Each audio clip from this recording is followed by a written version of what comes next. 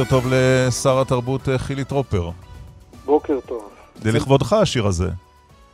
חשבתי שזמנתם אותי לתת נאום פרידה לירון דקל. לא. אתה יכול להתחיל בזה, אני אשמח אם תתחיל בזה. לא, אני רוצה שנתחיל דווקא בשיר. אתה יודע למה החלטנו על השיר הזה? כן. תשמע. שיר עברי יפה, אולי זה מצד הפזמונים לקראת סוף השנה. שיר ישראלי פופולרי ביותר, אבל תראה, כשיד אחת מתירה 12,000 צופים, אוהדים, מאזינים למופע של עומר אדם, ויד אחת סוגרת את הכותל, מה הפלא שהציבור מבולבל? אז רק נעשה סדר, הכותל לא נסגר, יש מתווה שמאפשר ל8,000 איש להיכנס לכותל. חבל שלא אותם 12,000 של גם עומר צריך להזכיר אדם. שהכותל הוא מקום פתוח, בניגוד הכותל זה לא בתו ירוק. הכותל יש לו לדעתי 3 כניסות.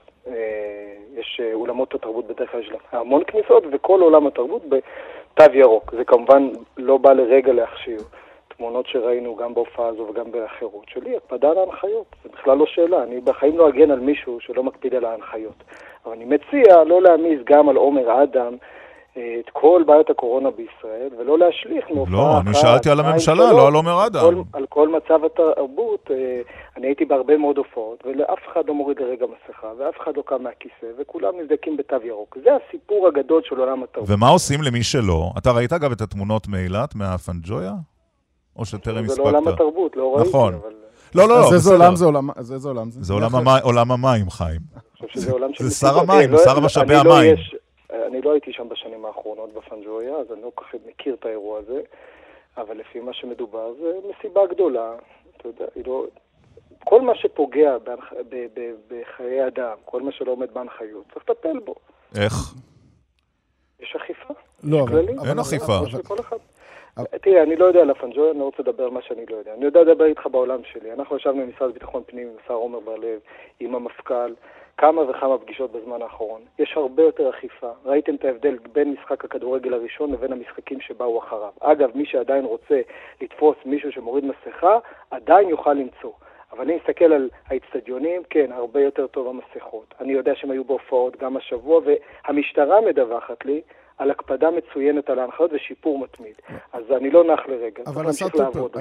הפתרון של להוריד גרזן הוא נראה לי הפתרון הכי לא רלוונטי. אני חושב שהעניין פה הוא אחר במובן הזה. אנחנו נכנסים לחודש החגים, שמאוד מאוד חשוב לציבור הדתי והחרדי במדינת ישראל, שכולל גם אירועים גדולים, סליחות, הקפות, הושענא רבה, טישים וכו'. ויושבים אנשים בבית ואומרים לעצמם, מרגישים שהממשלה מסמנת אותם כמי שהם הבעיה, בעוד אנחנו, החילונים במרכאות, עושים מה שאנחנו רוצים. אתה יכול להבין את התחושה הזאת? לא כל כך, אני לא מתווכח עם תחושות. אני מציע, אבל לדבר תמיד על עובדות. אחרי שכל אחד פרק את תחושתו, שבדרך כלל יושבת על דברים אחרים לגמרי, אני מציע לפגוש את המציאות. אני לא מכיר שיש בתי כנסת שנסגרים. אגב, בבתי כנסת שלי, אני מזכיר לך, אני גם איש דתי, מתפללים בחוץ כבר 1.5 שנה. אני לא מכיר בתי כנסת, לא רבים לפחות, שהם בתו ירוק, שהגבאי בכניסה בודק לכל אחד תו ירוק, אני גם לא יודע איך בודקים את זה בשבת. אני לא מכיר גבאים שמסתובבים ואומרים לאנשים להרים מסכות. אני מניח שיש כאלה, זה לא המסה. לכן לא צריך כל הזמן להשוות. למה לא? חודש החגים הוא חשוב לנו. לא, אבל השר טרופר... ומאפשרים להם להתפלל. לא, אבל אני אגיד לך למה כן צריך להשוות, מכיוון שמצפים להנחיות שהן יהיו אחידות על כלל הציבור, ולא תהיה הנחיה אחת לאלה שהולכים ל12,000 איש באולם סגור לראות את עומר אדם, אמרת שנעזוב את מסיבת הבריכות באילת, אז אנחנו עוזבים את זה בצד, ותהיה הנחיה אחרת לאלה שרוצים להתפלל בבתי כנסת או בכותל המערבי. שנייה. וככה זה נראה. שנייה. אין קשר בין בריכות באילת לעולם התרבות. בוא נשים את זה בצד. 1. 2. יש את עולם התו הירוק. כל מי שבתו ירוק בישראל, זה לא קשור גם לתרבות, זה גם מסעדות, זה גם חדרי כושר, יש הרבה מאוד מקומות שהם בתו ירוק. יש הנחיות מאוד ברורות. חבר'ה, אין שאלה. מישהו לא ברור לו מה ההנחיה של תו ירוק? תציג בכניסה חיסון, עכשיו אתה חייב את החיסון השלישי, אם עברו מספיק חודשים, או בדיקה עדכנית. תשים מסכה עליך, נכנסת. זה לא קשור לעולם התרבות, זה הכללים שממשלת ישראל קבע. וזה יכול להתבצע גם במופע של אלפים רבים של אנשים, אתה אומר. הבדיקה הזאת יכולה להתבצע בכניסה, אמורה להתבצע גם במופע לא של 400, אלא של 12,000. זה אמור לקרות. זה הכלל, זה מה שצריך לעמוד בו. אגב, אפשר לדבר האם זה צריך להיות 12,000 בתוך אולם סגור או קצת פחות. מה דעתך? אפשר לדון על כל דבר, אבל רגע, מישהו לא בתו ירוק. יש מגבלות התקהלות מאוד ברורות בישראל. איפה השאלה פה? עכשיו, אתה יודע, החליטה הממשלה. נכון, החלטנו לא לסגור בפטיש, לא את המשק, לא את החינוך, אלא להוריד תחלואה בזמן שאנחנו מייצרים שגרה סבירה. לא יהיה 100%. תמיד יהיו הפרות, תמיד יהיו קשיים. זו מגפה. אבל בגדול בונים פה תשתית לחיים נורמליים וטובים יחסית. עם הקורונה היינו חושבים כמו חשבנו בהתחלה. כלומר, אתה שלם עם המופע הזה של עומר אדם? אני לא שלם עם שום מופע שיש בו הפרת הנחיות. ואני בטח לא אגן על זה. ואני מציע לכולם, אני קורא גם מפה לכל האנשים שרוצים להמשיך לצרוך תרבות או בכלל לחיות את החיים הנורמליים בישראל. תקפידו על ההנחיות. קודם כל, כי אם לא תקפידו זה מסכן חיי אדם. שנית, אתם מסכנים את המשך הקיום של עולם התרבות והספורט. הייתי רוצה שנדבר דווקא על כל האולמות, וזה הרוב המוחלט שמקפידים. אני בשבוע האחרון הייתי לדעתי ב4-5 מקומות. הייתי בבימה והייתי בבית לסין, ואתמול הייתי בסוזן דלל. כולם שם מקפידים. אז למה לא לדבר עליהם? ואנשים למה לסגור אותם כי מישהו אחר מפר הנחיות? אנשים יושבים עם מסכות במופעים כולם, שאתה... 100%. 100%. ואם אתה לרגע מוריד את המסכה, בא סדרן ומאיר לך. אבל אדוני השר, אני חושב שזה קצת לא נכון להשוות להופעת תיאטרון, כי בהופעת תיאטרון אתה מגיע, אתה יושב בכיסא שיש לך שסומן מראש, וזה קהל מצומצם יותר. האופי הוא פחות רקדני ומסתובב וריקודי וכו'. נכון, ובאמת יש הבחנה בהנחיות. אנחנו מחייבים מי שבתו ירוק. כיסאות מסומנים. מי שלא בכיסאות מסומנים, יש לו באמת הגבלות אחרות. האם מישהו באותו אולם שאנחנו מדברים עליו זז מהכיסא שלו, רקד איפה שלא צריך, חמור מאוד. חמור מאוד. אבל זה פרצה, אבל זה לא, איך אומרים את זה אצלכם בתלמוד? זה לא עכבר גנב, זה אחור גנב, כי זה אופי ההופעות. לא נכון. אתה יודע, היו הופעות בקיסריה ושוני בימים האחרונים, שכל מיני, אני לא רוצה זה להפוך להיות אישי. עומר אדם מול... לא, חס וחלילה, בהופעות. אבל יש הבדל בין מקום פתוח לבין מקום סגור. עזוב, היו הרבה מאוד הופעות, גם מקומות פתוחים וגם סגורים, שבהם מאוד מקפידים על ההנחיות. עכשיו אני שואל אותך, למה להסביר לי 12,000 איש שרוקדים בתל אביב, באולם סגור, זה לא טוב? אני מסכים איתך. ולמה, סתם אני אומר, כי זה משרד הבריאות לוקח את המספר הזה, פעם הוא אומר 50 במקום סגור, פעם הוא אומר 400, זה הגיוני? 400 בתוך אולם של 12,000, שהם בתו ירוק, אני מזכיר לך. לא, גם לא. ולכן מחפשים כל הזמן את האיזון. באופן כללי, מכיוון שאנחנו מבינים שהקורונה פה כדי להישאר, צריך ללמוד לחיות לצידה. היית גם הדרך לחיות בצידה היא באחריות אישית, ובהחלטות של הממשלה. אני חושב שיש כיוונים טובים, וצריך היית גם חבר בממשלה הקודמת, צריך לומר, אותה ממשלה שהייתה עליה עכשיו ביקורת בדוח מבקר המדינה, שפורסם השבוע. איזו ממשלה לדעתך מטפלת טוב יותר בקורונה?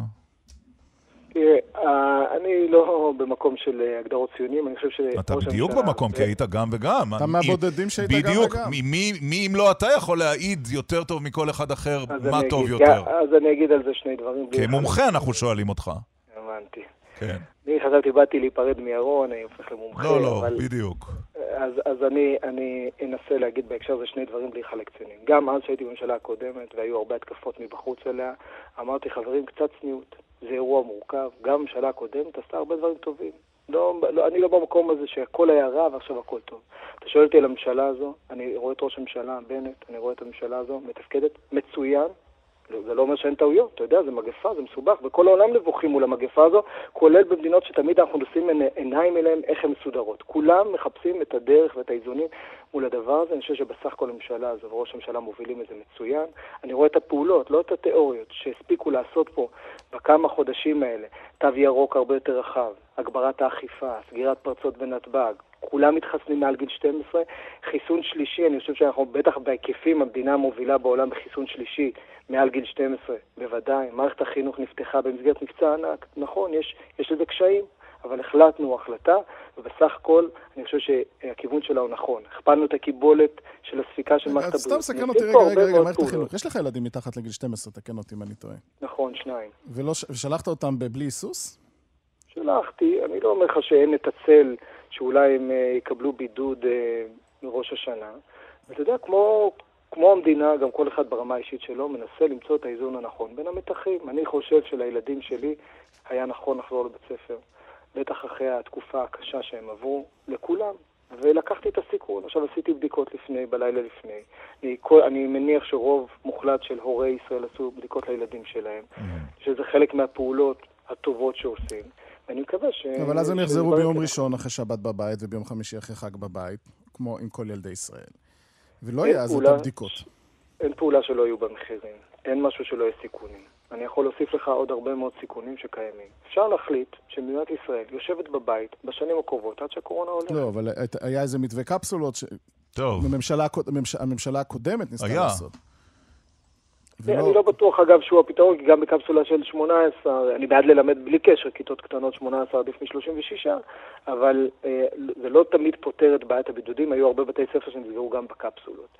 אבל בסך הכל, אני חושב שההחלטה, בגלל שאנחנו יודעים שהקורונה פה כדי להישאר, לחיות לצידה, להמשיך להתפרנס בכבוד, להמשיך לצרוך תרבות, כי גם זה בריאות נפשית, להמשיך ללכת לבית ספר, כי חינוך הוא הכי חשוב, זו החלטה נכונה, כל הזמן לפקוח עיניים על מצב התחלואה, ואם צריך לעשות התאמות, אני לא נגד שום הגבלות, אני רק חושב שהתמונה צריכה להיות יותר מורכבת. אתה חושב שצריך להגביר, לפני שנעבור לעוד נושא אחד, השר טרופר, אתה חושב שראוי להגביר את האכיפה, או שהיא משביעת רצון בעיניך? תמיד צריך להגביר אותה. אני יודע שניסים הרבה מאמצים. אני רואה איך המשטרה, כן, יש גם עליי כעסים. למה אתה נותן שיתנו כנסות באולמות תרבות או במגרשי כדורגל? בוודאי שכן. מי שלא עומד בהנחיות, קודם כל מסכן חיי אדם, אחר כך מסכן את המשך קיום המשק הפתוח. ולכן לא רואה עניין למצמץ בעניין הזה. השבוע נפגש יושב ראש כחול לבן, שר הביטחון בני גנץ, עם יושב ראש הרשות הפלסטינית, אבו מאזן, אחר כך חטף איזה מקלחת צוננים קלה מראש הממשלה נפתלי בנט. זה הסידור? גנץ נפגש ובנט מצנן את ההתלהבות? לא, הפגישה הייתה כמובן מתואמת. לא עושים דברים כאלה בלי תיאום. וטוב שהיא התקיימה, כי היא נגעה בעיקר בנושאים ביטחוניים והומניטריים. אבל? אנחנו מתקדמים. אין אבל? כלומר, זה שאחר כך בנט אומר, לא היה משא ומתן מדיני, לא יהיה משא ומתן מדיני, אתה יודע. לא יודע, אם בנט אמר, תמיד יש תדרוכים מסביב, לא חושב שצריך להתרגש מהדבר הזה. כן? הייתה פגישה חשובה, בסוף גם למדינת ישראל יש אינטרס לחזק אותם כלכלית, לחזק את המתונים, להיות בקשר ביטחוני איתם. אגב, שנים ממשלות ישראל בקשר מצוין עם הרשות הפלסטינית, פשוט עושים את זה קצת יותר בהיחווה. דרך גורמי מקצוע, אבל דרך גורמי מקצוע, בצבא, בשב"כ. כן, אבל לפעמים צריך פגישות בדרג יותר גבוה, כדי לעשות תיאומים יותר אסטרטגיים. טוב, תקציב המדינה. היום עובר התקציב בקריאה ראשונה?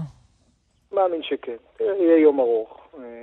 אבל אני מאמין שבסוף כולם יגלו אחריות. מדינת ישראל כבר כמעט 3 שנים בלי תקציב. האופוזיציה לא תגלה אחריות, זה אני מבטיח לך. אבל השאלה אם הרשימה המשותפת תגלה אחריות. אגב, חיים, העירו לי שיש אפשרות בכנסת להצביע, גם מבודדים יכולים להצביע, ולכן נתניהו יוכל להצביע. טוב מאוד, טוב מאוד. כן.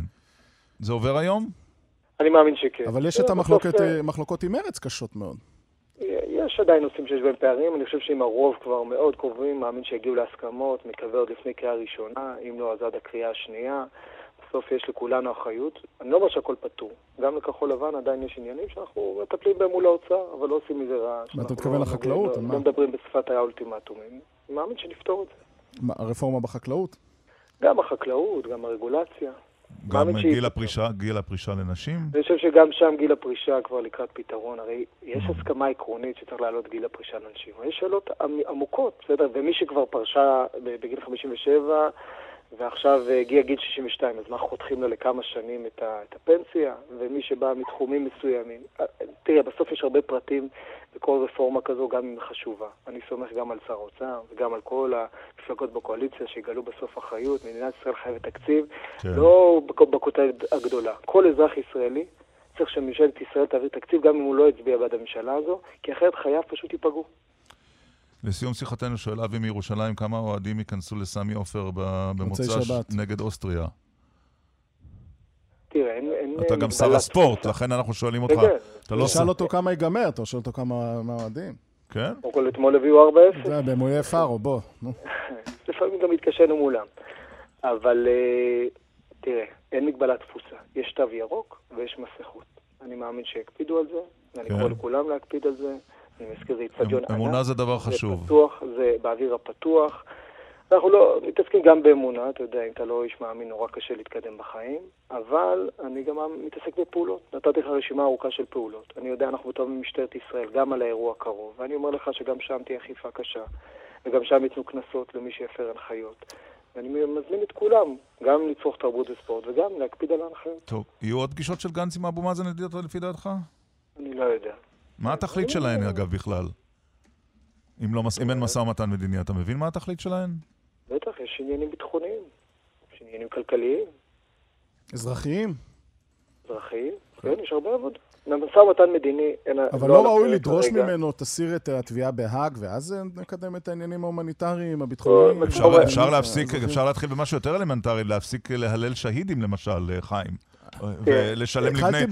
ולשלם לבני משפחותיהם. זה גם אפשר לדרוש. גנץ דרש משהו כזה? העלה משהו כזה? דרש, אני מזכיר לך שמקזזים מהם את כספים שמעבירים למחבלים. אבו מאזן הוא לא מחובבי ציון. אנחנו לא קל לנו איתו. אנחנו לא בוחרים את האנשים שגרים לידינו. עכשיו צריך להחליט מה לעשות. יש אותם פה. ואני אומר לך שוב, גם חיים הזכיר את זה, יש תיאום ביטחוני כל הזמן איתם. למרות שהם לא מחובבי ציון. ויש חיזוק כלכלי, כי מבינים שאם מעבר כמה קילומטרים מפה יהיו אנשים מאוד מאוד עניים, אז יכול להיות שזה יתפרץ עלינו. צריך לנהל את הסוגיה המורכבת הזו בצורה חכמה. אין כרגע משא ומתן, זה לא על הפרק, לצערי אין שם באמת פרטנר שמסוגל, אפילו הדברים הבסיסיים שאתם מתארים, תראו כמה רחוק הם. מצד שני, זה לא 0 או 100.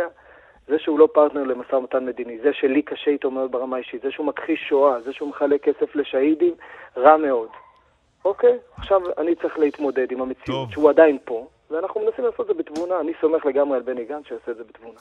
נסיים את שיחתנו שאמירתך לחיות לצד הקורונה לא כוללת 10,000 מאומתים ביום, שזה לא אנחנו כבר ב-11,000. 11,000, שזה לא הכוונה בלחיות לצד הקורונה.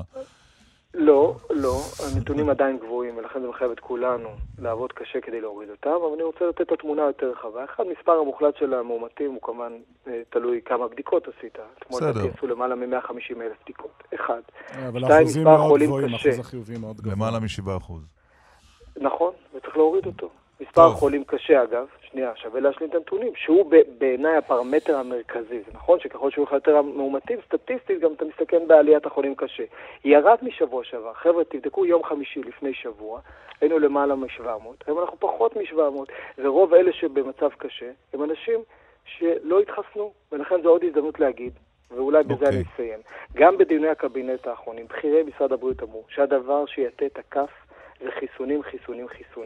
ולכן בעיניי זו נקודה סופר חשובה. אני רוצה רגע שנייה לגנוב מכם עוד משפט. זו הנקודה העיקרית. עכשיו, מי שאומר שחיסונים זה הדבר האסטרטגי, ואגב, כמי שהיה גם הממשלה הקודמת עם 3 סגרים, תמיד בסוף גילינו שמה שהוציא אותנו זה לא הרבה מאוד הגבלות, זה בעיקר הרבה מאוד חיסונים. מי שרוצה ומבין שהכלי האסטרטגי זה חיסונים, צריך לעודד כמה שיותר אנשים לחיסונים. אם אתה היום סוגר את התרבות והספורט, אתה אמרת לצעירים, לכו תתחסנו, אבל סגרתי לכם את התרבות והספורט, אז למה להתחסן? היה קמפיין של משרד הבריאות עד לפני כמה שבועות שאמר, לכו תתחסנו ותוכלו להיכנס לכדורגל. אם סגרת את הכדורגל, למה שהם ילכו להתחסן? ולכן, אם מקפידים על נכון והולכים להתחסן, אפשר לצאת מהקורונה. שר התרבות והספורט, חילי טרופר, כחול לבן, תודה. תודה לך וירון, הרבה בהצלחה. תודה רבה, חן.